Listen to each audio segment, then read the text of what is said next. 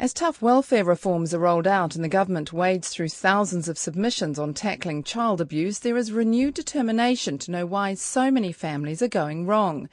This Radio New Zealand Insight looks at the latest information from the longitudinal study Growing Up in New Zealand, which is trying to figure out the effect policy has on people.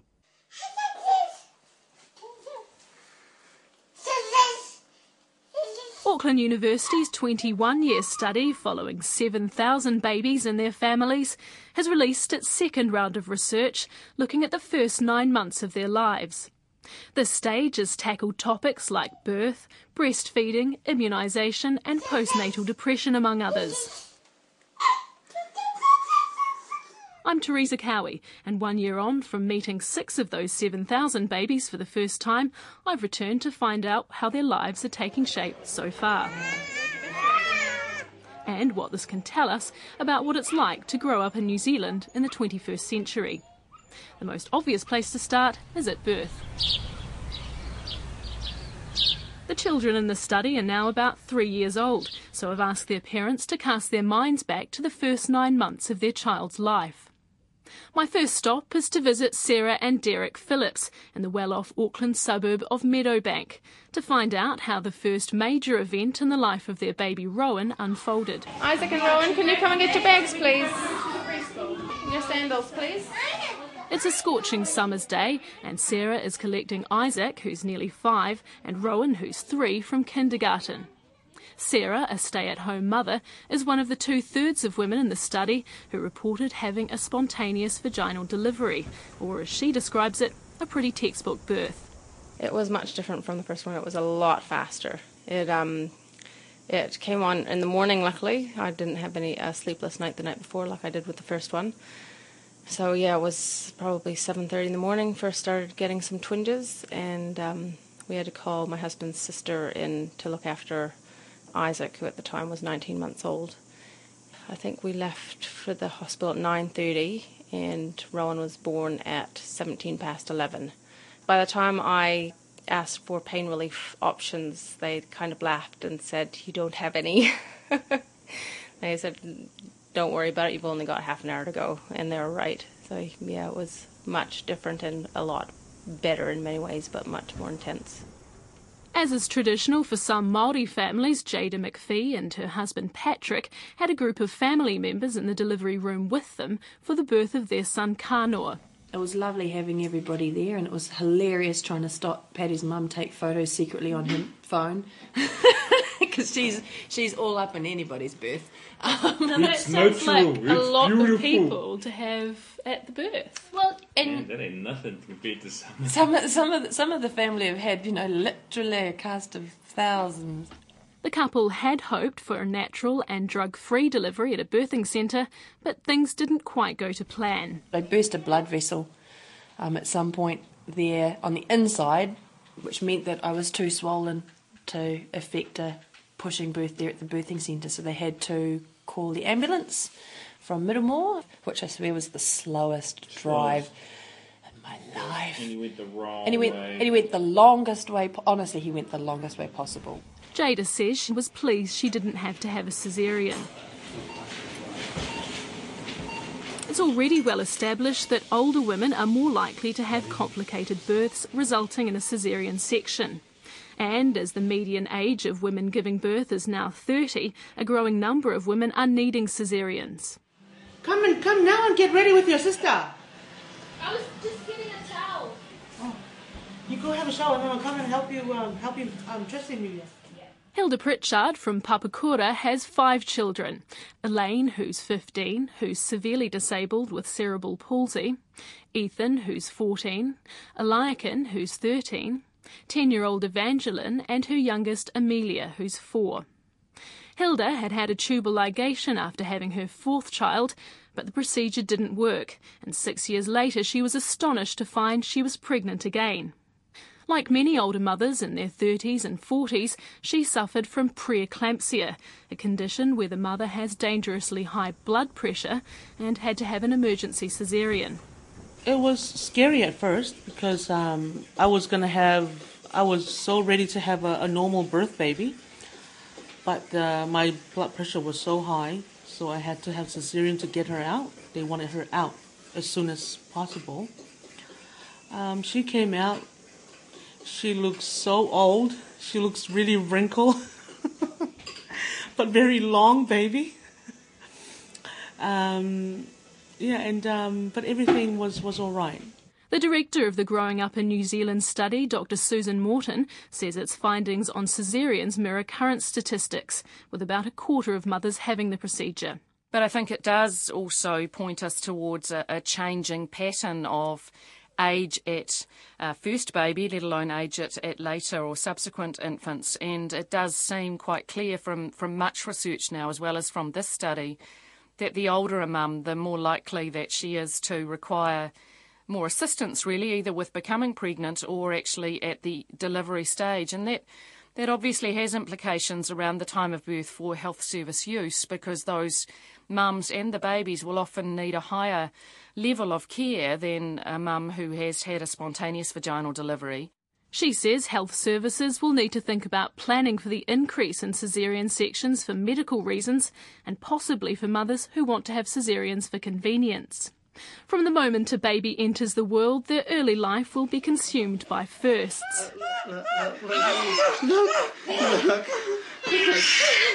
Those first moments of relief when parents and child finally meet. Their first foods. Are you ready for a kaka? It's time for kai before it gets cold. Ha cute. First steps, first teeth are all photographed, videoed, emailed and uploaded on social networking sites and shared around the world in a way that could never have been imagined by previous generations. This world the children are being born into will shape the people they are in the future. And so, even in the first few months, the Growing Up in New Zealand researchers are trying to find out how these babies have used the media. What's your tea, Nana? Eating? Yeah, I know, but tea, Nana first. Come on.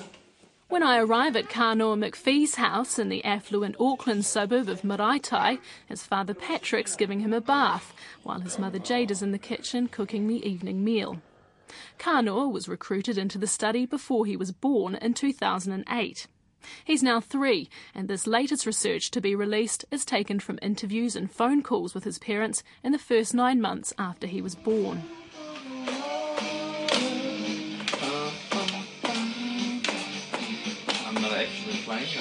Kanoa loves playing video games with his family, and his parents, who run a social media company, say their original ideas around limiting his screen time have not quite gone to plan. The McPhees are among almost a third of parents in the study who said their baby watched television as a newborn. He's watched a lot of television when either I was at home with him and needed to do the washing, or, that time out, or even just a little mental health break. I mean, it's brilliant. I didn't expose him to older kids' cartoons or programs or anything too stimulating or violent or aliens or anything. It was all that lovely, soft Peach Fuzz, Backyardigans, age-appropriate, interactive little Einstein stuff. And then as he got older and got more interested in movies, he's watched a lot of movies, like, the Happy Feet type ones. And again, we've had to, I suppose, censor a lot of the movies he's been exposed to. In a couple of years, Kanoa will be starting at a Rudolf Steiner school, which has a learning philosophy focusing on using imagination, and television watching is discouraged. Because of this, the McPhees are gradually trying to reduce his viewing. In Auckland's Mount Ross School, Donna Entercott, a school guidance counsellor, and her husband Paul, a TV editor, are raising their boys, Sam, who's 3, and Zach, who's 18 months. They say when their eldest was a baby, he barely watched television. They laugh now about how their ideals went out the window when number 2 came along, but they're now getting a handle on the situation. We made a conscious decision because we were having trouble getting Sam to sleep. So we don't have TV after 5 unless I'm having a really bad day and Paul's at work and the kids are melting down or something. I might put it on for half an hour at like 6:30 or something.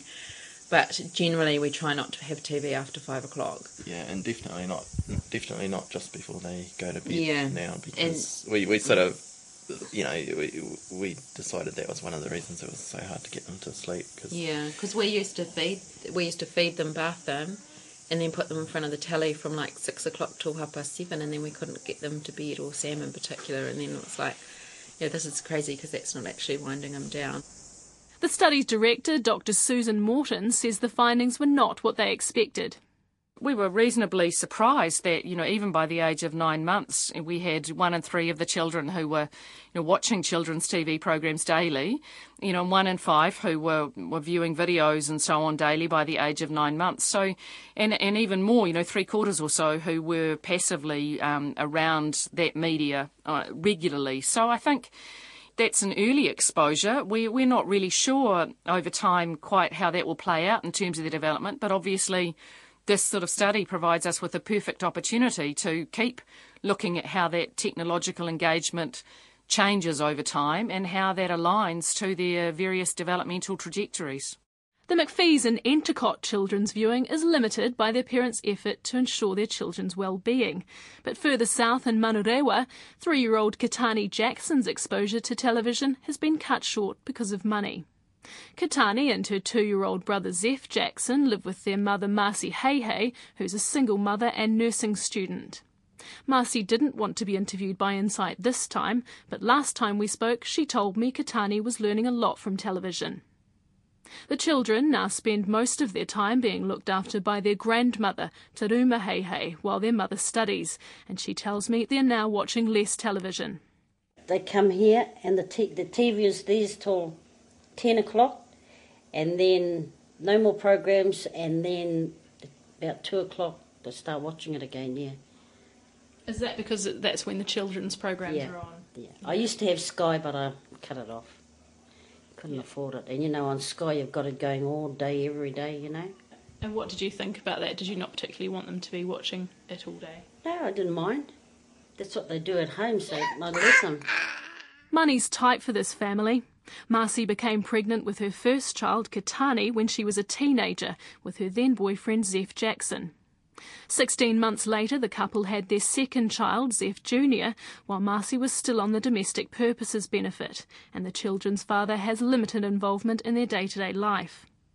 Ministry of Social Development statistics show that 4,800, or 7.5% of babies born in 2010, were to families who were already on the benefit, and this figure has been rising steadily. This is the sort of scenario the government's recently enacted welfare reforms aim to stop, in the hope of curtailing benefit dependency that stretches over generations in one family. From October this year, if a person has another baby while they're on the benefit, they'll have to look for full-time work when that child turns 1. Dr. Susan Morton says the study's researchers have been asked by the Ministry, which is its main funder, to look into what effects reforms like this will have on poorer families. When we go back to the families at each point of contact, we do ask them specifically, firstly, about whether they know about some of the policies that perhaps are designed to enable them to help them bring up their children. That will often follow information about whether they're actually receiving some of those additional supplements and also what difference that is making to them in terms of their children, both from a perception point of view of the parents, but also by being able to measure the outcomes of the children and the development of the children and what the families are able to engage with and what activities and so on their children are able to engage with that perhaps they might not have been able to if they hadn't been able to access those services. So it is something we're very keen to actually provide information on, because we can actually ask the family directly about how that has affected them, and that gives so much more depth of information than just sort of a cross-sectional analysis of the number of families who are accessing a particular benefit. Taruma says she's really proud of her daughter for wanting to get an education and be able to finally provide for her own family. She loves it. She's a new person, a different person, yeah. What sort of changes have you noticed? Oh, just happier. She's not bored, I'll support her all the way, even if I had to stay home and look after the kids all the time, Since my last visit, Lisa O'Hanlon from Morrinsville in Waikato has moved off the benefit. She's now working full-time. She has 4 children, but her teenage daughter Skylar lives with her father. Lisa's bringing up Tate, who's 3 and in the study, and his brothers 4-year-old Lakin and 6-year-old Boston. It's 5 o'clock in the evening when I arrive at Lisa's house to see her, and she's rushing in the door with bags of groceries. I'll just get my groceries in.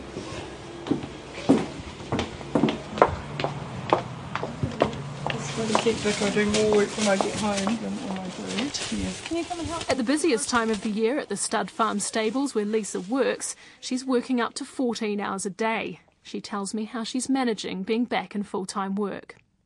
It was hard. I thought I was doing it better for me and the boys, like financially with that, but sort of kind of ended up worse off by the time you pay for petrol, pay for the nanny, the pause lady, and yeah, just the travelling and everything. It sort of worked out a bit worse off. But we're still doing all right. But I'm just not making those savings towards owning my own house. So. But I feel heaps better going out and working and like not sitting at home all day. I sort of feel I let the boys down a bit, but then I'm showing them that I go out and I work and I'm doing the money, and like they come out to work as well because they're allowed to come out, and they love it out there, so it's really good. Between pregnancy and when the child was 9 months, the number of homes with only one parent doubled to 7.4%. Lisa O'Hanlon is one of the 463 women in the study who broke up with their partner shortly after the birth of their baby. She says it was a difficult time for her and Tate's father, and she was diagnosed with postnatal depression and prescribed antidepressants to help with the symptoms. When the babies in the study were 9 months old, a tenth of their mothers were showing signs of postnatal depression. Marcy Heihei's mother, Teruma, believes her daughter was depressed in the weeks after her first baby, Katani, was born, although it was never diagnosed. Oh, I just noticed the tiredness, sleeping all the time, the laziness, the moodiness. And how did you deal with it at the time? I just left her and looked after the kids for her. Back in Mount Roskill, Donna and Paul Entercott say Donna had symptoms of postnatal depression after the birth of their first son, Sam, but it wasn't diagnosed until after Zach was born. I didn't recognise it really for what it was. You know, it was just that everyone was under stress and, you know, everyone was lacking sleep and stuff. And, I think other people pointed it out more than I did, eh? Other people realised how bad it was for you more than I did. Yeah, and we were going through a massive change, you know, and doing all of these major life milestones at once sort of thing. And it was just the culture shock, I think, of it's so different, and just the broken sleep I found really hard to cope with. And Sam had just started sleeping through the night when I got pregnant with Zach, and that sort of flipped me out. Yeah, and then I had a difficult delivery with Zach, which didn't help. So it really came to a head when I thought, I don't know how I'm going to cope with two, because I thought I wasn't coping with one, but I just had to shift my expectations, and I was coping, but I just had quite high expectations of myself. Dr. Susan Morton says for some women, problems arose before they'd even fallen pregnant.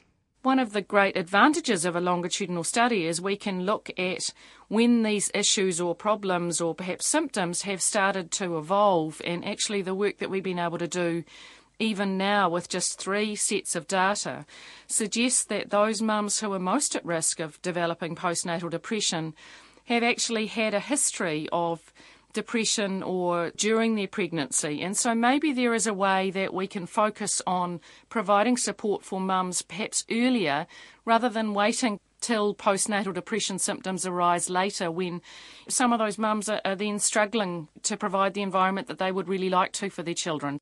Having a baby is an intense time in a person's life. Learning to live through a haze of torturous sleep deprivation, acclimatising to the 24-hour, 7-day-a-week responsibility of being a parent, and learning to breastfeed can be both painful and emotionally gruelling. 97% of women in the study tried to breastfeed their babies. Marcy Heihei's mother, Teruma, says her daughter tried but gave up breastfeeding. Marcy couldn't breastfeed. Yeah, so just for a few days or a few weeks? Yes, I'd say days. And what about for Zeph? Was Zeph breastfed? No. She tried to, but she couldn't. Was she able to get any help? Was there anyone around to help? There was people there for her, but she was too sore. The Ministry of Health recommends babies are fed only breast milk until they're ready for solids at about 6 months of age. Most babies in the study were no longer having only breast milk by about 4 months. 19% of mothers said they'd stopped breastfeeding because they'd gone back to work and feeding or expressing breast milk wasn't convenient or possible. Shortly before falling pregnant, Donna Entercott landed a new job after retraining as a school guidance counsellor. She went back to work when Sam was 4 months old. She continued to breastfeed him until he was 9 months old. So I was driving across town at lunchtime to breastfeed, but sometimes they'd already fed him, and it was really stressful to try and keep the breastfeeding going. She says in hindsight it was too early to go back, so she stayed at home longer with their second child. At 65%, the majority of growing up in New Zealand children weren't in any form of regular childcare at 9 months of age. Hilda Pritchard decided to stay home full-time because her daughter Amelia is her last child and she wants to savour the time she has with her while she's still young. To me, I wasn't ready to let her go. I mean, I wanted her to go, but I wasn't ready for her to go to kindy. So we were like going and not going, and then eventually they took her name out. So I called them this year and I said, I think I'm ready now for her to come to school, to kindy. Katani and Zeph Jackson's mother Marcy was living at home with her mother Teruma when they were born, so their grandmothers always shared responsibility for their care. Show none of your muscles. Remember? Wow, guess look. How many muscles you got, eh? I'm the girl. Oh, you're the girl. You're the clever girl, eh? Are you clever? You sure are. Teruma says the children were at Kohanga-reo, but they're now at home with her during the day. And then towards the end of the year, Marcy pulled them out because she didn't like the way the women were with the kids. And then she tried to get them back in again, but there were no vacancies, so they said. Jada and Patrick McPhee's son Kano was first looked after by Patrick's brother when Jada returned to work to do a short contract. We had Pat's brother living with us, who was our Manny. So he looked after him during the day when I went back on his contract work. Yep. And then they offered it to be contractor but still reasonably permanent, so that's when we looked into the local kohanga where we were, and they were lovely, they were like nanas. Hands together. God bless my nannies. God bless my nannies. God bless my papas. God bless my papas. God bless mama. God bless mama. The church also plays a big part in the McPhee's lives, and they say knowing that Kanoa would be exposed to lots of different children, both at church and when he went to Kohanga-reo, helped them to decide whether to have him immunised.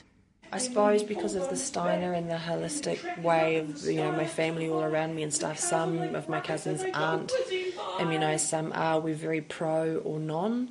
So there's a lot of debate already in the family about whether you do or don't.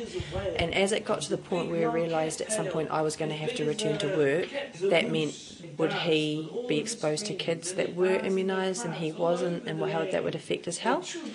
And then also we were going to church every Sunday, which meant that they're, exposed to kids in various stages of inoculation or not as well. And it was I just decided I'd rather hedge my bets and have him be inoculated and really hope and pray for no adverse side effects from being jabbed with something. For Sarah and Derek Phillips, the decision was simple. For us it was kind of a no-brainer. It's just what needs to be done. So it's sort of it not only for our kids' health, but to me it's a sort of community responsibility. By the age of 9 months, nearly all babies had received their 6-week jabs. That began dropping off at the 3-month mark, and by the 5th month, immunisation rates had dropped to 90%. I mean, she will cry, but it will only be for a short while. But you're quite happy for us to do it? Yeah. Yep. Despite good intentions before they were born, fewer parents took their children to be immunised than they'd indicated. That suggests that knowing about immunisation is not sufficient on its own for action. Understanding why parents do or don't immunise, breastfeed or have their children in early childhood education is exactly the sort of information the government wants from the study. It wants to use the data as it makes decisions about where money needs to be spent, or to find out if it's actually going to waste. The information collection has been funded chiefly by the Ministry of Social Development, along with 16 other government agencies for the past 5 years. The study's director, Dr. Susan Morton, says funding from the middle of this year is yet to be decided, but the ministry's helping it to find other financial support.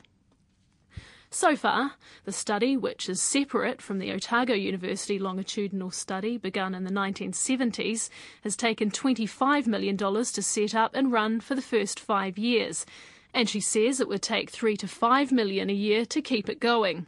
We're poised to deliver the 2-year data and the preschool data to start filling in that critical period that we don't have much information about our current generation on. And really the cost of adding to what we've already collected is quite small compared to the investment that's been made to date. And we really just want to ensure that we can keep those relationships going with the families, keep, importantly, the range of families engaged in the study, because obviously funding cuts will hurt mostly our most vulnerable families, and it is critically important that we have enough resource to ensure that we can keep following those families up, to understand their stories, to understand firstly what creates vulnerability and what that means for children. Last July, the government released a discussion document called the Green Paper for Vulnerable Children to stimulate debate among the public about child abuse and neglect. By the time submissions on the Green Paper closed at the end of last month, 9,000 people had sent in their views on how to deal with the problem.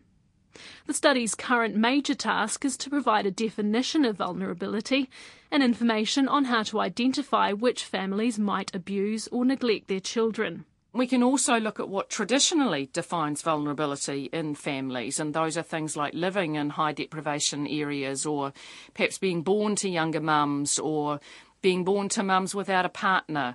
And we have, a large number of families and children who fall into those categories, and we can look at how their development is potentially different from those children born in other situations.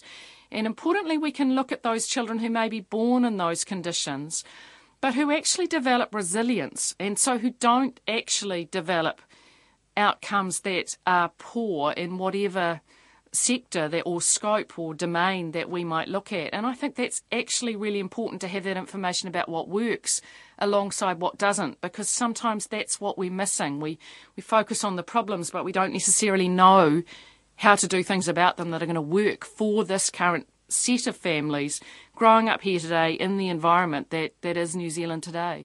That information will be sent to those processing the submissions on the Green Paper for Vulnerable Children. Work's now being done on the White Paper, and from that a 10-year Children's Action Plan will be developed for release later this year.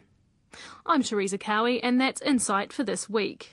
If you'd like to contact us, you can send an email to insight@radionz.co.nz or tweet us at rnz_insight. The program was written and presented by me, Teresa Cowie. It was produced by Philippa Tolley, and technical production was by Steve Burridge.